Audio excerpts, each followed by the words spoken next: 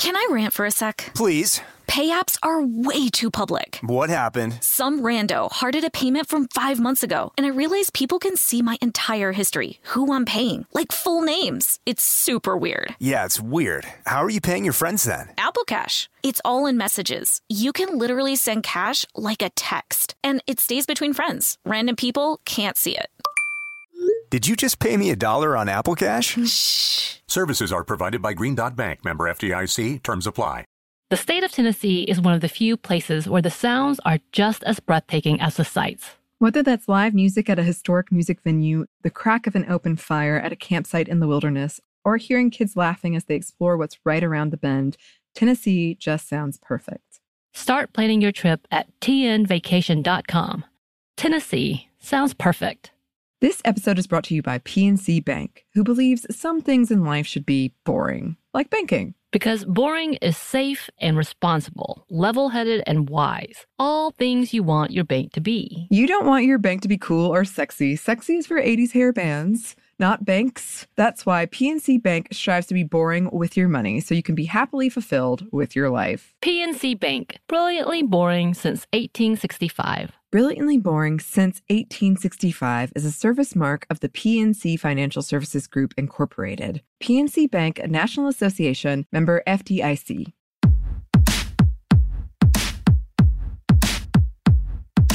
Hey, this is Annie. And Samantha. And welcome to Stuff I Never Told You, a production of iHeartRadio.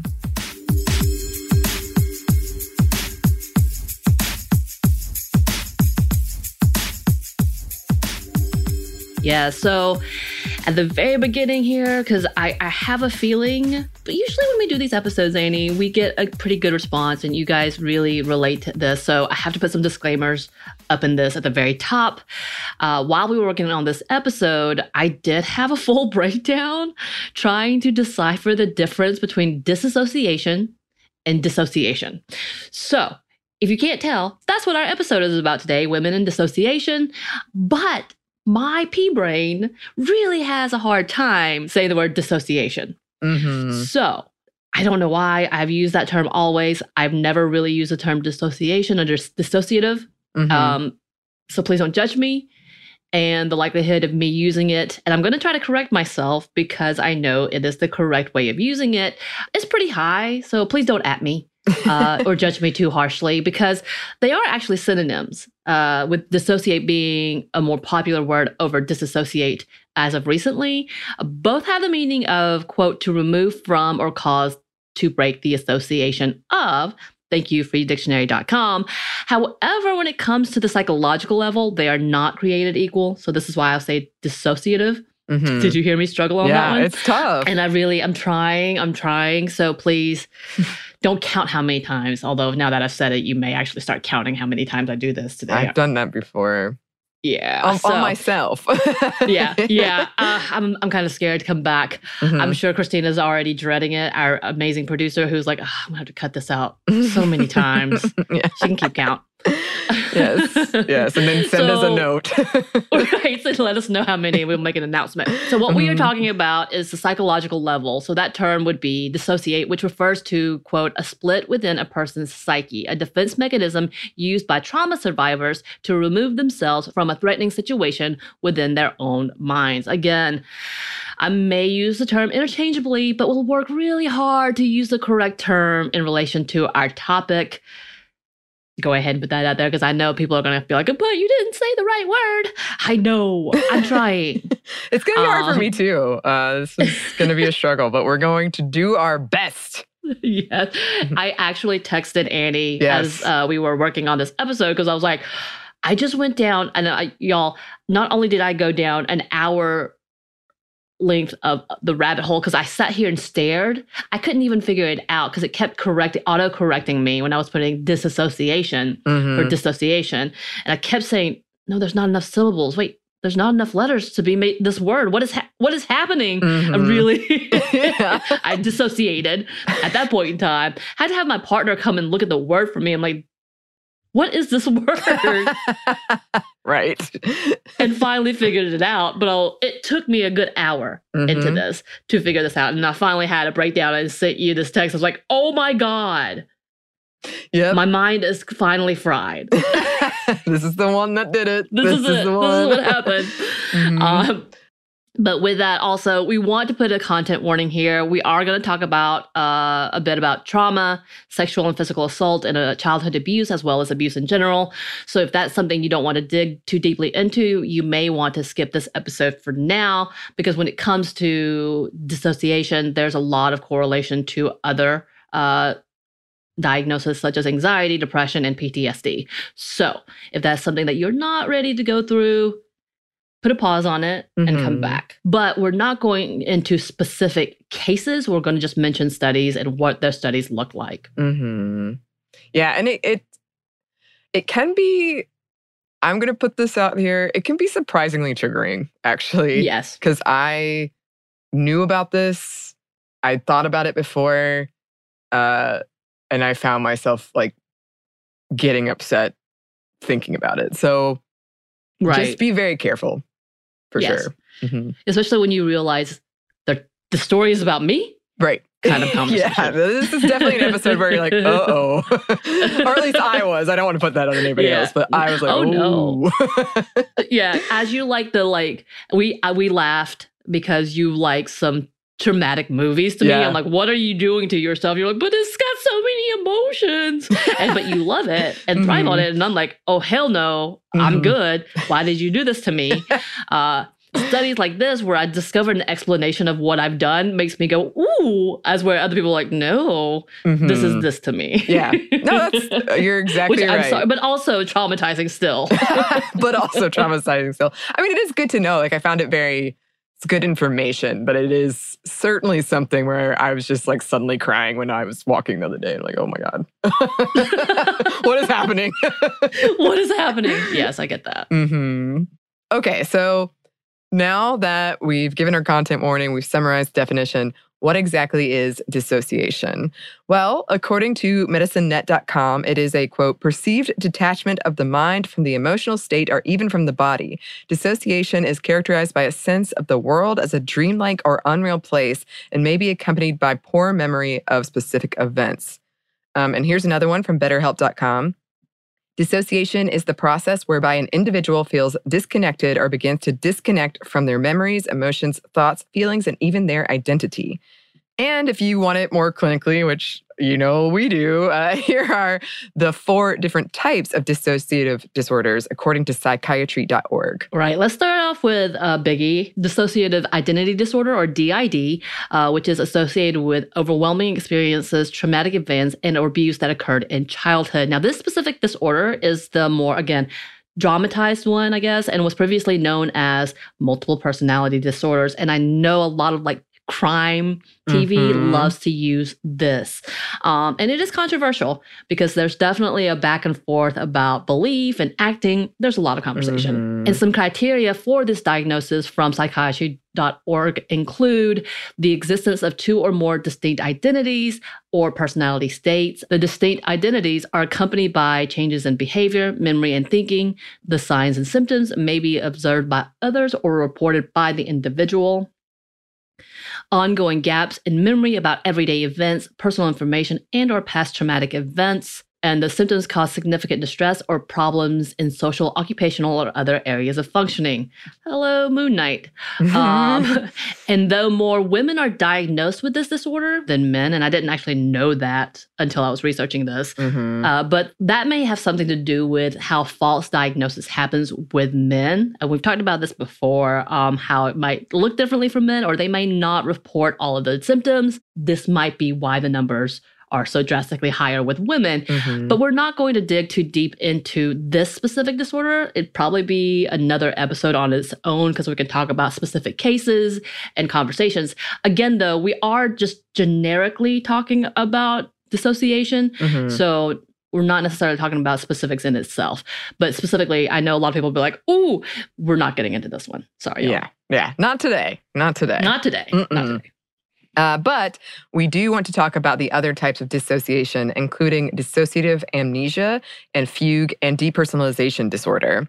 So dissociative amnesia, and this is coming from NAMI, our National Alliance of Mental Illness, includes the main symptom of, quote, difficulty remembering important information about oneself and may surround a particular event, such as combat or abuse, or more rarely, information about identity and life history. And with that, quote, there is no average for age onset or percentage, and a person may experience multiple episodes throughout her life. And within this category, there are 4 different types of amnesia. I'm seeing a pattern. Localized, quote, for a time has no memory of a traumatic event. Selective, which is when someone has, quote, patchy or incomplete memories surrounding a traumatic event. Generalized, which refers to when someone has trouble remembering details of their, quote, entire life. That felt weird to quote. It was a quote, but it felt strange. Yeah. Systemized, which is when someone has a very specific memory loss, like maybe a person. And then dissociative fugue, which is also called psychogenic fugue, is from Better Health. Quote, the person suddenly and without any warning can't remember who they are and has no memory of their past. They don't realize they are experiencing memory loss and may invent a new identity. Right. I think that's lesser talked about, possibly because it's rare. Kind of like this upcoming one that we're going to talk about, which is the depersonalization disorder. Again, from NAMI, it says, quote, involves ongoing feelings of detachment from actions, feelings, thoughts, and sensations as if they're watching a movie, or depersonalization. Sometimes other people and things may feel like people and things in the world around them are unreal, which is also derealization, which is a part of that. It kind of goes interchangeably. A person may experience depersonalization, derealization, or both. The average onset age for this is around age 16, though can start much younger, like in early to mid-childhood. You don't see this typically for those 20 years and older. Only 20% of the people are diagnosed at the age of 20 or older. So this is definitely seen in younger childhood. So I think that's something to know. Again, like I said, when we talk about it, this is a little more rare outside of DID, which we talked about earlier, but because of it seemingly happens more likely in childhood. As one study puts it, dissociation is a complex transdiagnostic phenomenon which comprises a wide range of symptoms. It is broadly defined as a discontinuity or disruption of usually integrated functions, such as consciousness, perception, attention, memory, and identity. Psychological symptoms include subjective detachment from the own person, depersonalization, or the environment, derealization, which may be perceived as unreal, blurry, movie-like, or lacking significance. Memory disruptions can range from a diminished ability to access normally amenable information to dissociative amnesia. Right. So when we were looking into the study, there's a lot of variation. So I feel like this should be on a spectrum as well when we talk about diagnosis. And again, we probably need to come back, and we will come back, because I think this is really important, talking about the double-edged sword of diagnosing someone. It's good and bad.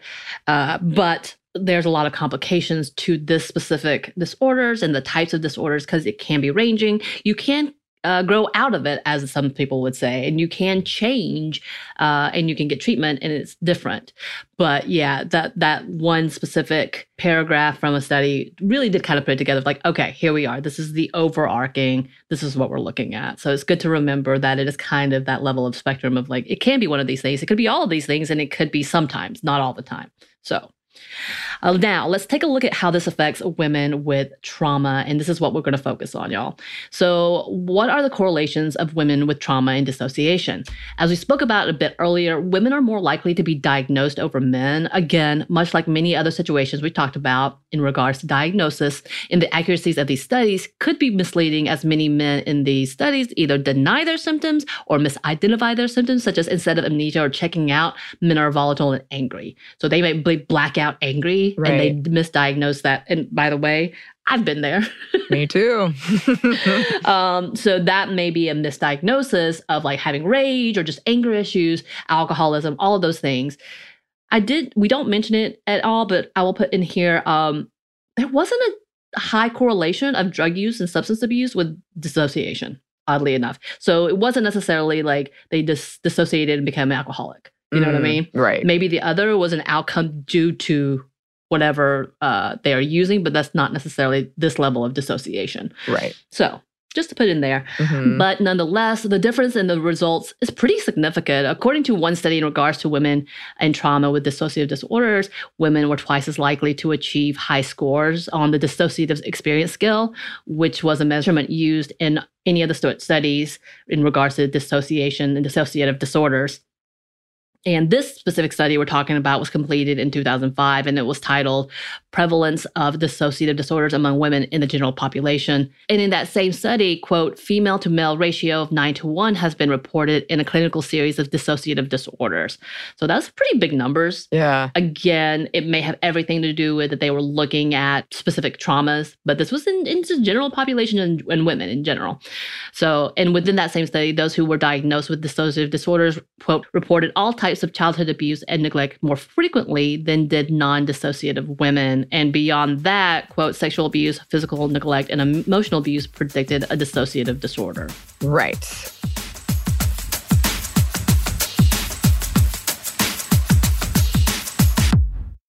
Can I rant for a sec? Please. Pay apps are way too public. What happened? Some rando hearted a payment from 5 months ago, and I realized people can see my entire history, who I'm paying, like full names. It's super weird. Yeah, it's weird. How are you paying your friends then? Apple Cash. It's all in messages. You can literally send cash like a text, and it stays between friends. Random people can't see it.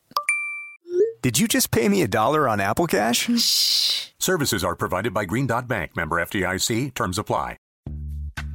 Snag a Job is where America goes to hire, with the deepest talent pool in hourly hiring. With access to over 6 million active hourly workers, Snag a Job is the all-in-one solution for hiring high-quality employees who can cover all your needs.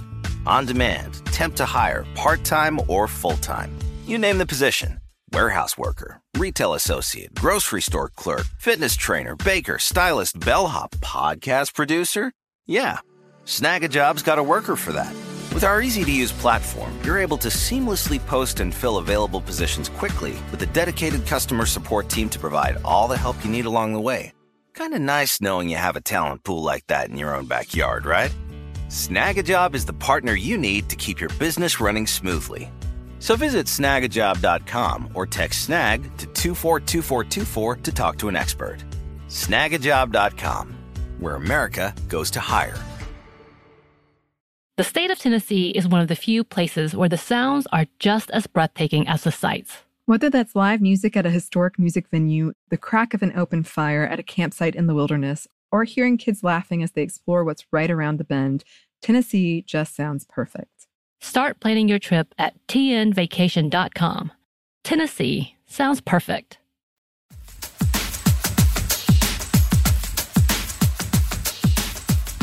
Because dissociation oftentimes is linked with trauma, we see a lot of comorbidities such as PTSD and depression.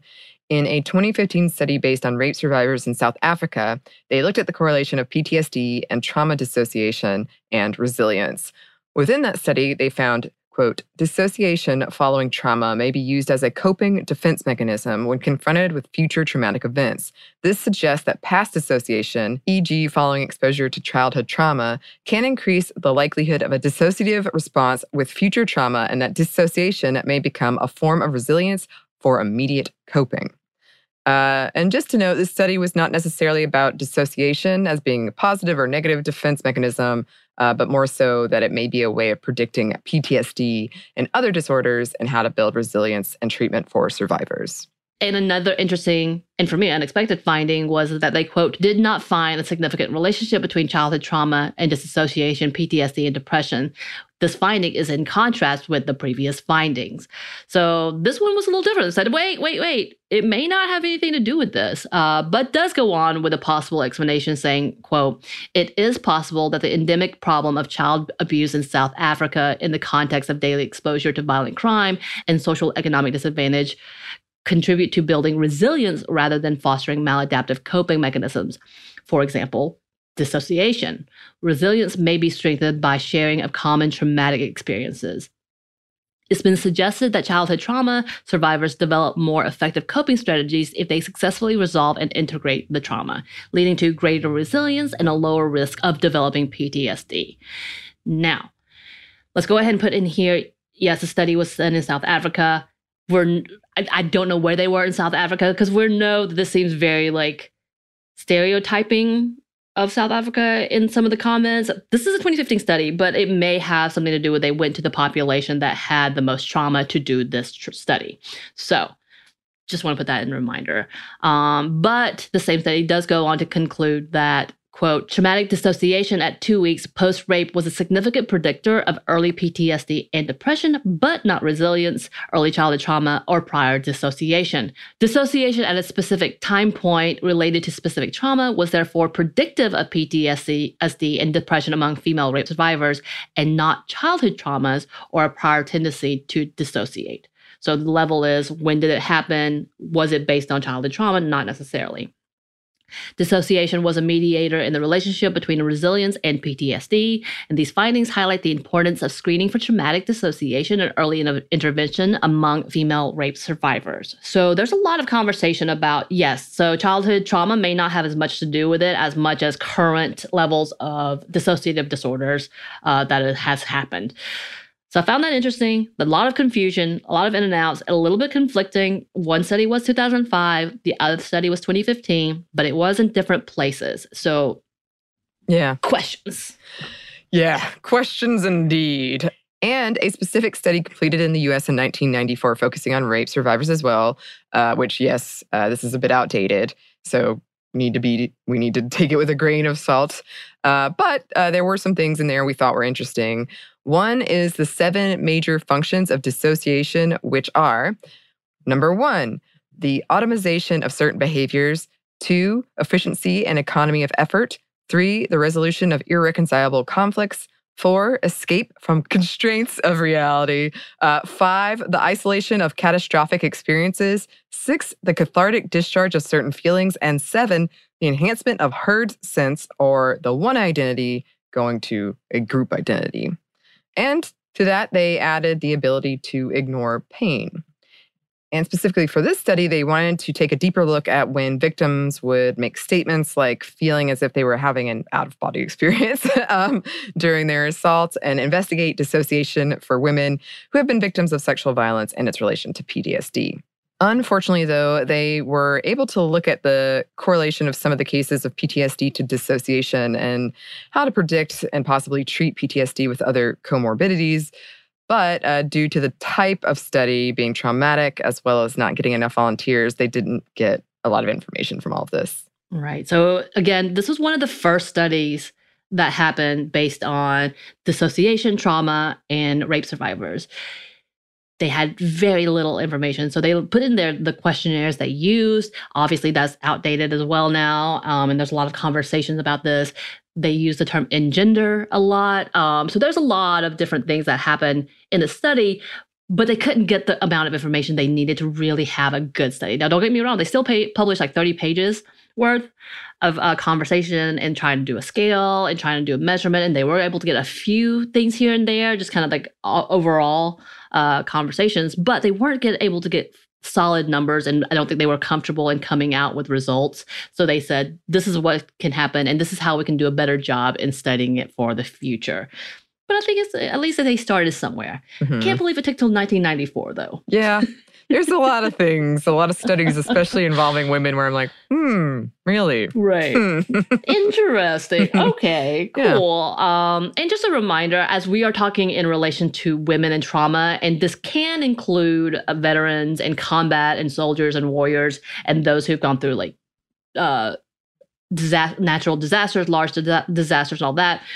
We're not talking about that right now, and we're not trying to exclude them on purpose, but we're just really kind of focusing specific to women's trauma when it comes to things like sexual assault, violence, and abuse. Mm-hmm. Again, we might come back to that, but this is very, very specific to this. Right. Which is why you won't hear us mention it. But just so you know, we are aware that that can be a factor. They do talk about it some, but these are the specific studies that we wanted to look at. Mm-hmm. And as we were looking into these different studies, we stumbled upon specific triggers or trauma triggers related to dissociation. So we actually got a list from safesupportivelearning.ed.gov. So we did want to talk about that a little bit, because I will say this was the part that I may have been a little bit triggered by, because I was like, oh, that's familiar. What do I do with that? Yeah. But we did want to talk about it because I think it's important, because we don't always think about the deeper we just think about a few, like this is, oh, I didn't realize that could be related to this kind of thing. So we wanted to kind of talk about that. And according to another case study here, which is what they use this for, we are talking about triggers. So we're talking about, quote, sensory stimuli connected with person's trauma and dissociation as an overload response. So some of the triggers may include darkness, so sitting in darkness, specific smells, colors. For me, taste is one of the big ones. Sense of being ignored, which actually, as a person who has abandonment issues, it does.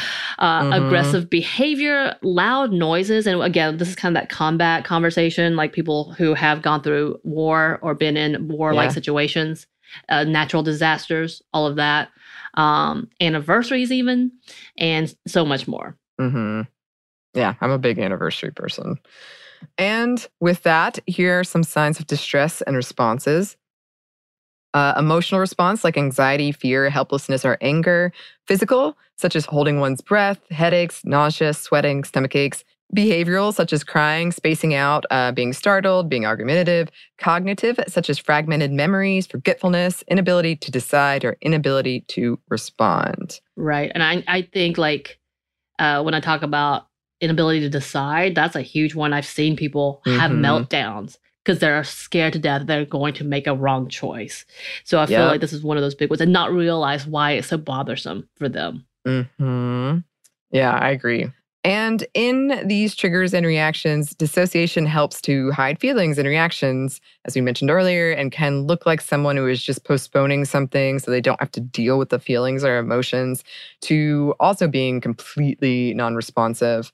And when used in the short term, can be helpful and even can help react efficiently under stress or threat. But the overall response, if constant, can cause people to detach or even harden their emotions and be unable to connect with people. Right. And we are talking so much about these. And again, we came into this having a moment, I think you and I, Annie, about something that we were like, oh, this is a bigger conversation about our trauma. And to go back to our trauma series where it all began, you can hear what we're talking about and some of the experiences that we went through, and realizing what this is and what this was. And I actually had a moment with my therapist. I got a new therapist. I don't know if I've told you this yet, who is more in line to my transracial adoption issues as well as identity, which is wonderful. But she did have a moment and asked me, do you dissociate? And my immediate response was, no, not really.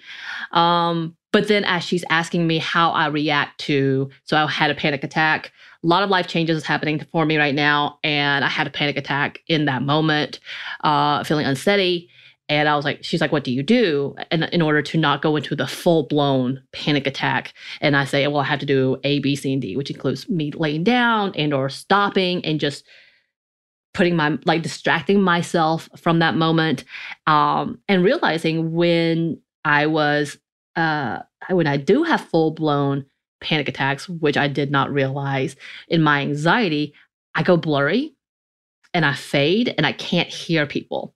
Like everything, like she asked me what happens, everything kind of goes out, and that blurry feeling of like, I'm not actually here and can't be present is very real.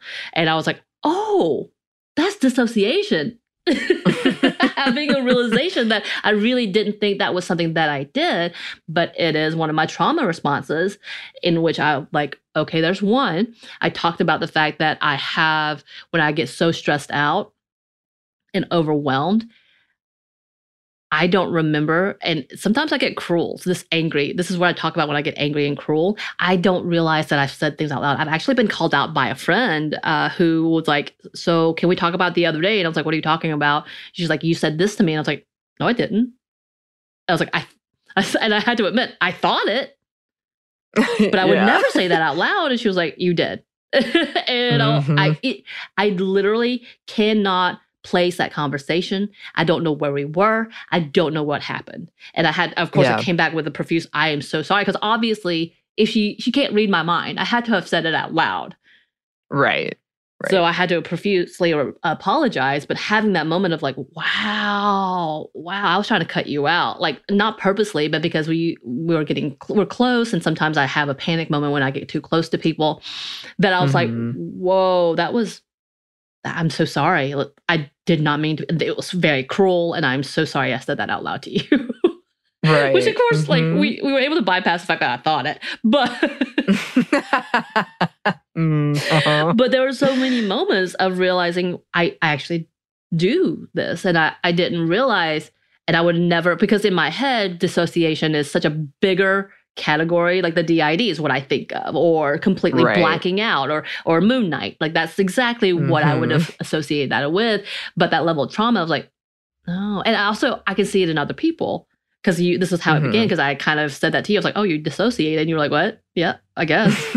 And I was like, yeah, you did. I'm sorry. Can we do this as an episode? Like, that's pretty much how it went down. But yeah, having a moment like it happens to me too. And then where we looked at this list of triggers and reactions. And in here, for anyone who actually wants this link or goes to find this link, just so you know, there is a descriptor at the bottom of a case study of a sexual assault and a child abuse survivor. So that might be triggering, and you might not want to read into that, but it does kind of have a breakdown about how she reacts to how that it is explained as dissociative. But it really was so similar. And I'm like, I do that. The whole headaches, the holding of my breath, I don't realize I do it until I can't. I'm like, oh, what just happened? Till I'm almost passed out. Too. Or that's a reaction to a trigger, as well as I have fragmented memories of my childhood. I completely dissociate. I cannot remember. Of course, that may have something to do with the fact that a lot of our childhood memories not only are correlated with what we remember, but what people tell us to, which is pictures and celebrations. And do you remember this? So it keeps it in your mind. I don't have that because I don't have any connection to anyone when I was 7 or younger. But that tells me a lot in that I honestly can't remember anything. Like I can't remember people. I can't remember, not even just remember faces, but the existence of people or the existence of time. I can't tell you other than like the fogginess of it all. But there's a lot of things that made me go, okay, I guess if we really were to look at the textbook, which is what we're looking at, research of it, I have a sort of dissociative disorder in that realm. Now, could I be necessarily diagnosed with that right now? I don't know, because I've not had quote unquote episodes of anything or symptoms of it, anything recently. Yeah.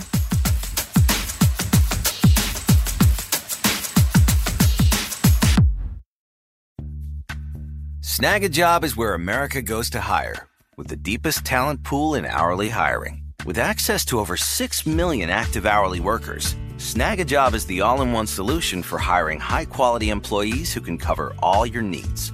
On demand, temp to hire, part-time or full-time. You name the position. Warehouse worker, retail associate, grocery store clerk, fitness trainer, baker, stylist, bellhop, podcast producer. Yeah, Snag a Job's got a worker for that.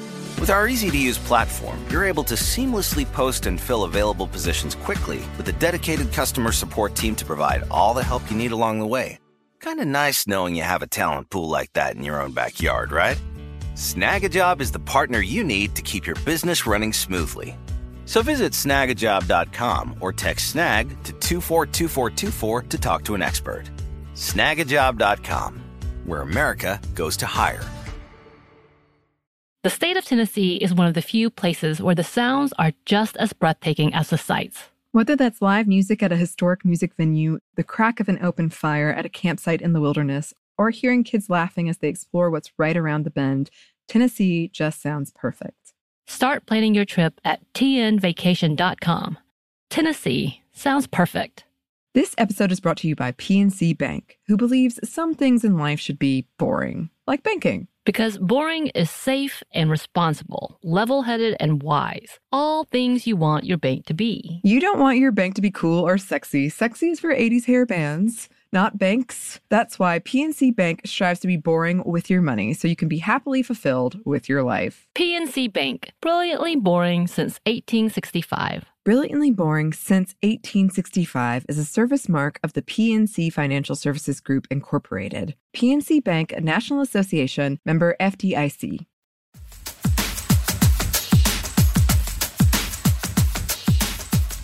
I mean, it's interesting because I was like you, where I had sort of the bigger image that we see in media of what this is. But it was one of those things where I was reading over this and I was like, okay, well, then I've already talked about this on the show because that's how, like, my memories, when I read that fiction story of like the knocking on the door, I literally created another version of me where that didn't happen. Mm-hmm. And I became so destabilized when my mom mentioned in passing something that threatened that false reality that I'd created. Right. That it's like, I don't even remember how I got home after she said that. I just was like, I stopped and then hours passed. Like and so I definitely created these things. If I try to remember, because this was like my traumatic period in high school, I created this version where that didn't happen. If I try to remember what actually did happen, it's like someone slams the door and it goes dark. Like my brain is like, no, we're not going to think about that. We're never going to think about that. And I don't know why you want to think about that. Right. And that's been one of my biggest things in therapy is I'm avoiding it in therapy. But every time like we try to do it, my brain is like, no, we're not doing this. And it's become really, I'm kind of going through a similar destabilizing period right now where I'm like questioning like, everything I've thought to be true and whether or not it's true. And that actually started at the beginning of the pandemic because a good friend of ours, I told him, we were having like a very heart-to-heart moment. And I told him like, I'm worried everything I think is false and everything I am is false. And that's what people are going to remember is that I was just fake. Because I have these memories that I know aren't true and I have other memories I can't remember. Right. So it's very hard to convince yourself of like the truth. Right. And that can become very important. Because memories can get really messy. But he wrote very kind, it sounds messed up, but he wrote a very nice eulogy for me. You asked him to though, right? I did. Yeah, I was, well, no, I was just kind of saying like, what will people say at my eulogy? And he was like, here's what they'll say. Right, It right. was very so sweet. It's not just like, you're dead, here you go. No. But no, yeah, I think this is that conversation where I feel the same way about my childhood. I am petrified because the things that I feel like I do remember, I may have made up. Because I don't know for sure. There's no evidence outside of my triggers, my reactions to things, my body just being like, nope. That made me think this had to have happened because these are the memories that I have and this is how my body reacts. So therefore, but I don't want to say it out loud because I may be lying and people are not going to believe me. And so I lessen it in order to not sensationalize it. And I don't want to be called a liar. And be like, that couldn't have happened type of conversation. But I'm like, but these are the things that I remember. This is the reason why that the evidence, honestly, one of the biggest triggers that I've had studying social work is when we talked about reactions and types of diagnosis and types of symptoms, essentially, or statements that are like, yeah, you may be, these are things. Me having a moment like, that's me. And so having those moments, having that moment, like, did this happen to me? Type of conversation, because I can't remember it. I just know it was traumatic, and it was traumatic enough that I shut it down. I cannot remember, except for two things, a few things here and there, that I shut it down so hard.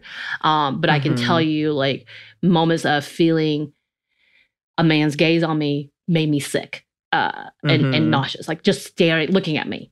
Made me nauseous. But then also feeling like they didn't want me. Like that, like even when I talk about it, I get teary. Like just saying they don't actually want me to be here. I don't belong has been something that triggers me. And there's no necessary, like obviously I have abandonment issues. I was left in an orphanage. So many layers to that. But there's so many moments that I'm like, but was it true? Was it as bad as I thought? Type of conversation in my head, because also there's a part of me that has that defensive of like, I don't need to remember. My body, my mind, my body shut it down for a reason. Let's leave it there. Yep. Right. Yeah.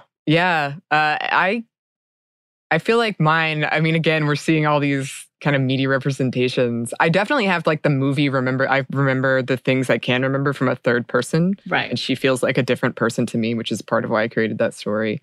But it is like, it's the slamming of the door. I feel like I have the memories, but my brain is like, we are not going in that door. We are not going in there. That is bad news.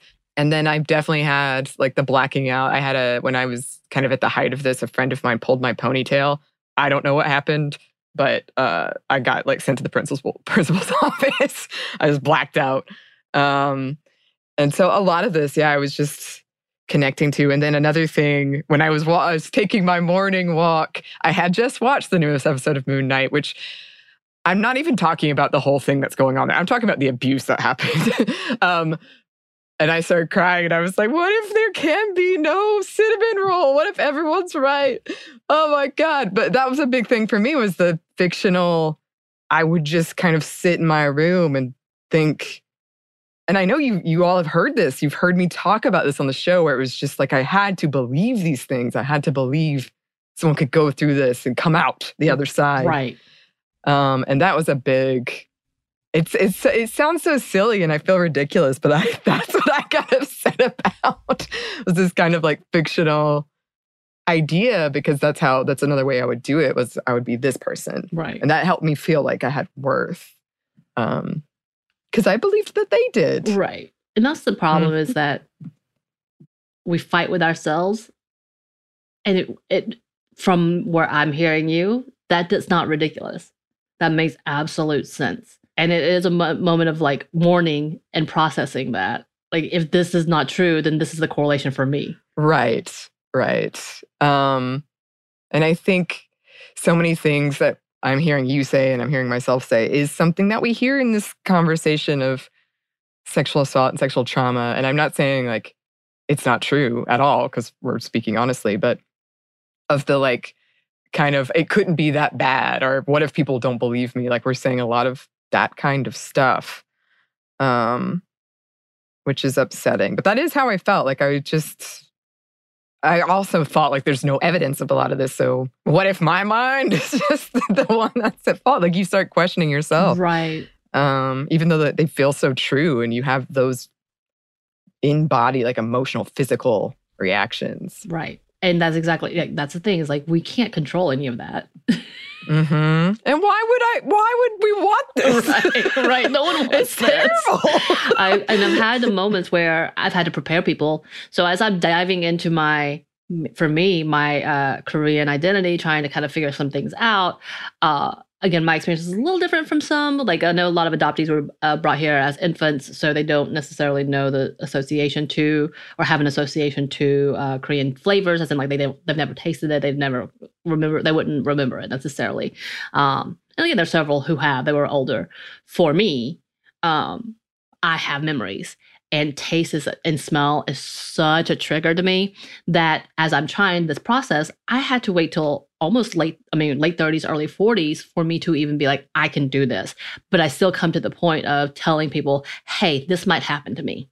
As in preparing them, like, I might have a triggered moment and I might dissociate. Now that I know, like, I might dissociate, whether it's for me, like just fogging and literally blanking and becoming unresponsive, which is what happens with a panic attack. I become unresponsive. I also can't breathe, but those are two different things, but I still don't remember what happens in that moment. Everything becomes foggy. This is that same level-ish where I have a visceral reaction that I can't control. But I want to have those moments and try to find the good of it and redo those moments and enjoy it. And it's not necessarily bad, but it just brings me back to a place that I felt unsafe. Right. Even though I can't tell you why. But yeah, there's so many things. And again, this is why I want to talk about it, because I also think this battle we have in ourselves and recognizing some of these things, we don't want to talk about it as if we're victims. But it's also kind of a relief to know that, okay, there's a name for this. Right. Would I want to be identified as dissociative disorder? No, because someone would be like, do you have 15 personalities? Which one are you now? Because that's the one we think of oftentimes. Right. Even though it's the least likely, honestly. Like, there's not too many cases. There are, don't get me wrong. But there's still, it's like, it's not as common as people want to make it out to be, which is also why maybe it is sensationalized, because it is so different. But I think it's fascinating to talk about it, because it does affect so many women dealing with daily life, dealing with relationships, like trying to be in dating, thinking that this is the norm, and that's all they have to do. And then therefore, if they don't love every part of it, then there's something wrong. And there are reasons to this. And for me, actually, I would use this, what I would do, as me saying this is my survivor's instinct. Mm-hmm. This is my, survivor mechanism. Like, this is what I have to do in order to survive. It's hard for me to let go of. Yeah, I agree. I mean, that's probably what I would have, before we did this and I knew what it was, I would have said that, because it was something my brain and my body just did because I couldn't handle it. Right. I mean, that sounds terrible, but essentially, like, it was like, no, you are going to break completely down if we think about this. We're just not going to think about it. Right. And that's how I survived. Right. And that's kind of the level of the psyche for any dissociative disorders, is that kind of like, I can't handle this trauma right now, so this is what my body's going to do. This is what my mind's going to do. This is what my mental health is going to do. This is my psyche, what it's going to do, whether it's to do the extreme of having 4 different people inside of me or just forgetting it. Mm-hmm. Yep. In hopes that I'd never have to dig it up again. But it always haunts you, obviously, because there's still triggers there. And though we are talking about sexual trauma and abuse, I did kind of want to mention also attachment theories here. And we talked about attachments before, women and attachment issues. We've also talked about parentification before. Mm-hmm. And this is all, ta-da, correlated.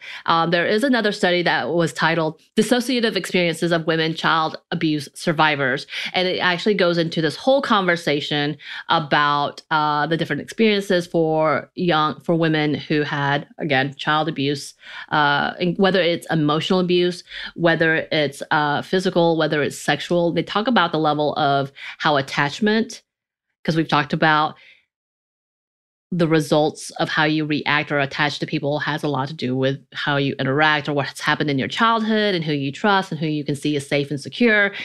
Part of that attachment level in our conversations before, but how that correlates with dissociative, especially when it becomes one extreme of another. And one of the big things they talk about, which we mentioned earlier, was emotional abuse and emotional neglect and neglect in general. So not even physical or sexual abuse where it's all physical, just the mental abuse in itself can cause dissociative disorders or diagnosis or symptoms as well. And it's something to remember because, again, we do talk about the extreme levels of the movie Sybil was based on a pretty severe sexual abuse, physical abuse case way back when. And it became a huge kind of beginning in this conversation. And that's what we think of. And not that this doesn't happen. It absolutely does. But when we talk about emotional abuse, when we talk about attachment theories and attachment issues, this can go hand in hand, and that's what we want to recognize, that it's not what you think, it's not abnormal, it's not necessarily that it's detrimental, it is that it exists, and what you are doing is something that is trying to protect yourself. Well, you already knew this. You said that just now. Even before we talked about what dissociative disorder was and its many symptoms or diagnoses, you were like, this is my self-defense mechanism. And that's what we call it. But in reality, this is kind of that level of trauma that has taught us to cope this way. Is it always healthy? No. Can we talk about the fact that it can be debilitating? Yes.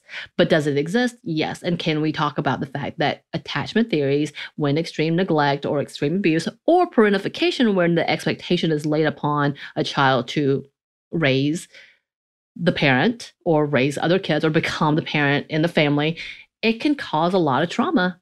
Again, we talked about that earlier, and I think it's something to know that these studies are talking about why this can be problematic and how this can occur. So it is a result of, and not necessarily something that you're born with necessarily, which I don't know if there's so many things to that. We know when it comes to diagnosis, it's like trauma versus biology. So, yeah. But some people are more susceptible. We know that. Mm-hmm. This is the thing about these types of disorders and diagnoses, is it's complicated and it's a conversation that can go into many directions.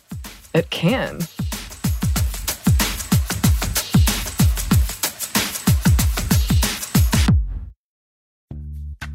Snag a Job is where America goes to hire, with the deepest talent pool in hourly hiring. With access to over 6 million active hourly workers, Snag a Job is the all-in-one solution for hiring high-quality employees who can cover all your needs.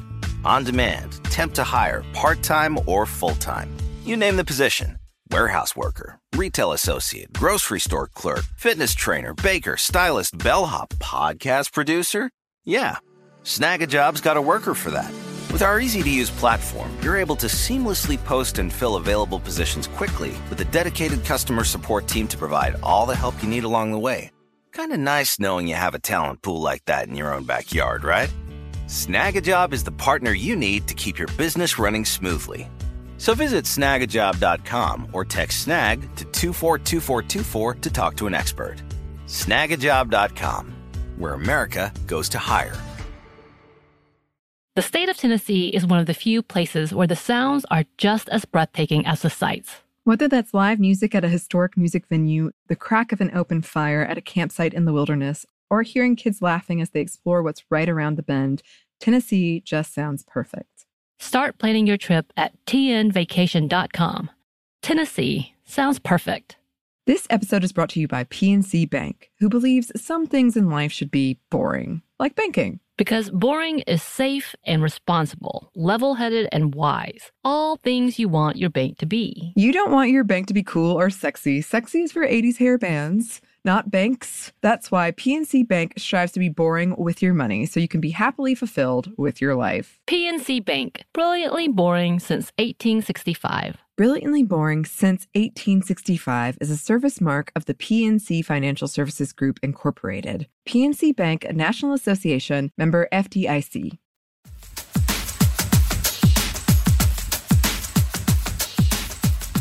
And before we get into our final direction, I actually want to make a very strange note. I just realized some people might be listening to this show for the first time because you're interested in this topic.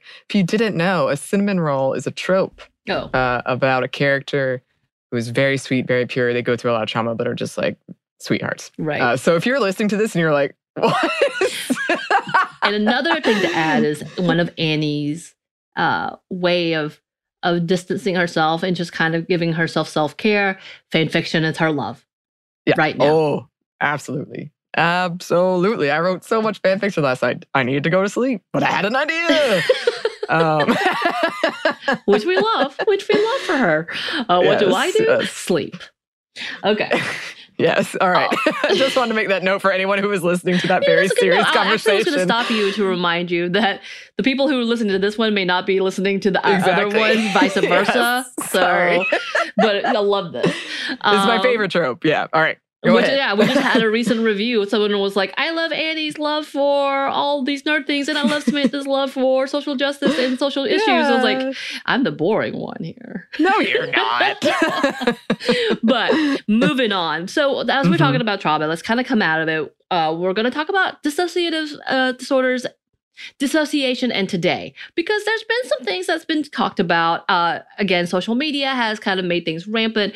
We use words like empath, and we use dissociate or disassociate, as we like to say, because I'm sure Christina has made us sound wonderful, but the many times we've had to go back and forth on that word has been a lot. Yeah. A lot. We need a supercut. I was going to say, Christina, if at the end you just want to put a supercut of us cursing, trying to figure out the right word, go ahead. Or you could just make a little announcement how many times we messed up. So recently in 2019, there was a whole new phenomenon in which a BuzzFeed article came out titled, "The Smartest Women I Know Are All Dissociating." And it was written by Emmeline Klein, in which she kind of talks about the phenomenon Fleabag, which was a huge hit. I've never watched this show. Have you ever watched this show?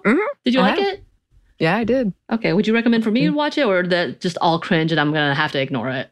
I'll get back to you on that. Okay. I think probably ignore it for you, but it's very good. I like it a lot. So Caroline from Unladylike, former co-host of Stuff I Never Told You, she loved it, as well as so many others. The show Girls was also mentioned in this article, and she kind of talks about a new term she has created, which is dissociative feminism, in which she states is, quotes, simply refuses sustenance and lives sometimes within and sometimes outside the craggy body society adores, subsisting on men's lustful gazes and other women's jealous ones. So essentially, the cool girl. We've talked about the types of girl in movies and or what stereotypes. She's talking about the new form of the cool girl. And when she referenced Fleabag, the main character who just kind of goes with the flow, does whatever, may make a comment about it, but essentially just does what it is to appease men or to appease that nature, whether it's body dysmorphia, whether it's drinking in order to forget, or whether having sex and then just zoning out in that sex, like, which is a whole other conversation we've had about enthusiastic consent, and this would be the opposite of it and what women will do. So she has this whole article about women are dissociating now in this way from feminism. So it's kind of interesting, and I was like, I don't really know if I understand this article. Annie, you had a chance to read it. What did you think? Explain to me what I'm missing on this one. Okay. So I think that as someone who has seen Fleabag, I think the point they were trying to make with this article is that kind of this nihilistic attitude is a response and method of dissociating in a society where there's so much misogyny and patriarchy and all this toxic stuff. There's a whole scene, there's a really moving scene, because basically what happens is like Phoebe Bridger-Wall, Fleabag, is playing with the fourth wall. Like she'll look at you and say something and then turn back. And then that's sort of the, in quotes, dissociation she's talking about, I think. And then at the end, there's a very powerful moment where she's like, no more, I'm not going to do this anymore. But she has this conversation where essentially she's talking to this guy that she wants to date, that she might actually love. And she says something along the lines of like, I want agency until I just don't want it anymore. Like I can't take it. It's too much. It's too much to have this weight. I want someone to make the choices. I want someone to do this. I personally, when I read it, like, I mean, maybe I could see it being dissociation, but it was more like we've talked about this too, this sort of glorification of like self-destruction and these sort of self-destructive characters. I'm not saying like everything she did was self-destructive, but a lot of it was. A lot of it was sabotage and self-destructive, and I think that's different than dissociation. Right. So essentially what we're talking about, nihilism versus dissociation. I personally think so. Okay. I think we're talking about like she maybe is kind of like throwing up her hands. I'm just going to get into fights and drink a lot because this world sucks versus like actually dissociating. Okay. All right. So this is, okay. So soon after, I guess maybe people had questions like me in this because I've never seen the show necessarily. So I don't quite understand. I get the premise of it. Essentially, it was like self-deprecating humor in order to figure out oneself. And that's typically through a relationship and or relationships. So I assumed it was something like that. Girls kind of seemingly was along the same lines, except a destruction of friendship as well, which maybe I've never seen either one of these shows. Neither one of these shows have ever really kind of like interested me. However, like I said, I think, because I would, as a person who is researching these things and we talk about these things and saw the bigger like DID level of dissociation, it didn't make sense. Like, that's not the same thing. And we're not the only ones. There was another article written in Vice by Kate Mooney who counters some of the points made in BuzzFeed article. But again, kind of like us, trying to remind everyone what dissociation actually is. And she was like, there's a difference. At one point, she talks about being a difference between zoning out and giving up versus dissociating. And she writes in her article, quote, according to Bethany Brand, a clinical psychologist and expert in trauma and dissociative disorders, quote, all of us dissociate to some extent. So it's not too off. The problem, she said, is that there's a confusion over what that means, even among psychologists. Again, this is where I kind of come back to the whole level of it needs to be a spectrum. But it feels like dissociating is not necessarily a choice, but a response, right? That's kind of been my vibe. It's your body being like, nope. Right. Yeah, which I just remembered one time somebody kissed me and I just like zoned out, collapsed, and I was like a dead body. I like couldn't move. I was like, oh God. Oh, wow. Wow. Okay. Yeah. So so I just used the term zoned out again. And that's not the same thing as what you're talking about. Because I've zoned out and kissing like this. I do not want this. That's not, I think it could be a form of, I guess, this might be a disassociate. This might be where the term disassociate comes in. Maybe she should have said disassociative feminism instead of dissociative. Maybe we just found a solution here at the end of all of this. But yeah, I found that interesting. And Mooney's article, I felt like did a good point in reminding this is a bigger picture than you think. Right. So Mooney goes on to say, quote, dissociative symptoms often accompany anxiety disorders. During panic attacks, people may experience derealization or the world around them appears foggy or surreal. The most severe expressions of dissociation stem from trauma. Victims of sexual assault might have an out-of-body experience and see themselves in the corner of the room or floating above themselves, either during the assault or when recalling it later. Children who experience abuse learn to numb themselves emotionally and physically, to block out painful memories, essentially to survive what's happening to them, Brand explained. Dissociation may develop as an adaptive technique to cope with severe distress, but can also become a conditioned habit that can carry with them into adulthood, where it can present a wide range of problems, from difficulty staying present enough to function on a daily basis to an inability to truly experience one's emotions. Right. Now, again, she does say that it could be a habit. So there's an overlapping, but I think using it in the term that Klein used it could be a disservice in when we're talking about dissociating. Again, I think we should say disassociating for that one, because they're distancing themselves. I found a way. But all of these conversations did bring to light like what is happening today. How do we look at it? What do we look at? And I'm honestly interested in. Of course, we don't have the study about, because I was trying to find dissociative behaviors with the pandemic and quarantine. Yeah. Because that has brought it a whole new level. And not just zoning out, not just being distracted, but truly dissociating. And maybe we can find it. If y'all know anything about it, maybe someone has talked about it during their therapy session, please let us know. But we didn't want to end with that, although that, again, kind of a big conversation. But we did want to talk about possible treatments for it. And again, this is one of those that has to be something that should be professionally talked about, whether it's through a therapist, a doctor even maybe, like being able to see someone on a professional level. But some of the treatments that they said could be of help is psychotherapy or talk therapy, stress management maybe. And I can see that. The panic attacks that I was talking about, I had to find a way to calm my triggers so I don't get into that state of being. Yeah.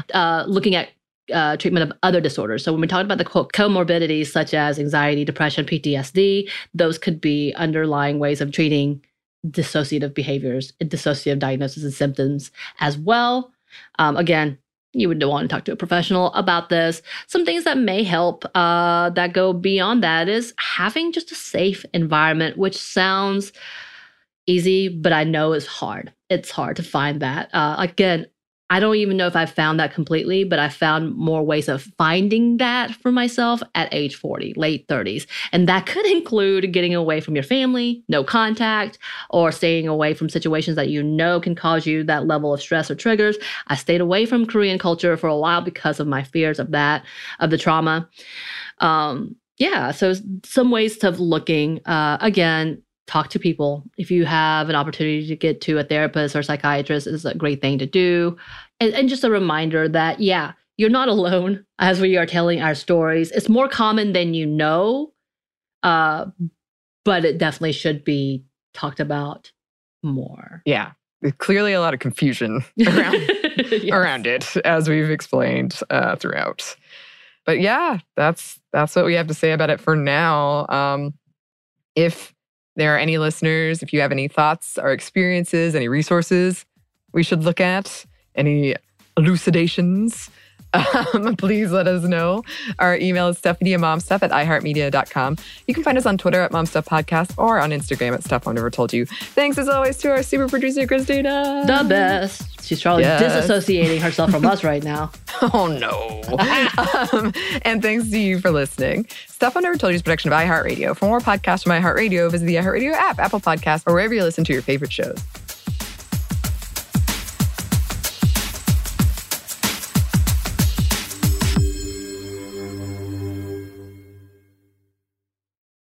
This episode is brought to you by PNC Bank, who believes some things in life should be boring, like banking. Because boring is safe and responsible, level-headed and wise. All things you want your bank to be. You don't want your bank to be cool or sexy. Sexy is for 80s hair bands, not banks. That's why PNC Bank strives to be boring with your money so you can be happily fulfilled with your life. PNC Bank, brilliantly boring since 1865. Brilliantly Boring Since 1865 is a service mark of the PNC Financial Services Group, Incorporated. PNC Bank, a National Association, member FDIC. The state of Tennessee is one of the few places where the sounds are just as breathtaking as the sights. Whether that's live music at a historic music venue, the crack of an open fire at a campsite in the wilderness, or hearing kids laughing as they explore what's right around the bend, Tennessee just sounds perfect. Start planning your trip at tnvacation.com. Tennessee sounds perfect. Xfinity has free premium networks for everyone this month, no matter what kind of entertainment you love. Addicted to true crime? Catch killer cases and more spine-tingling shows on A&E Crime Central. Crave adventure? Explore Asian action movies on Hi-YAH. Searching for something extreme? Check out skating, snowboarding, and more on Fuel TV Plus, the global home of action sports. And find crowd-pleasing bops on iHeartRadio's Hit Nation playlist. There's new free shows and movies to love every week. Say free this week in your Xfinity voice remote.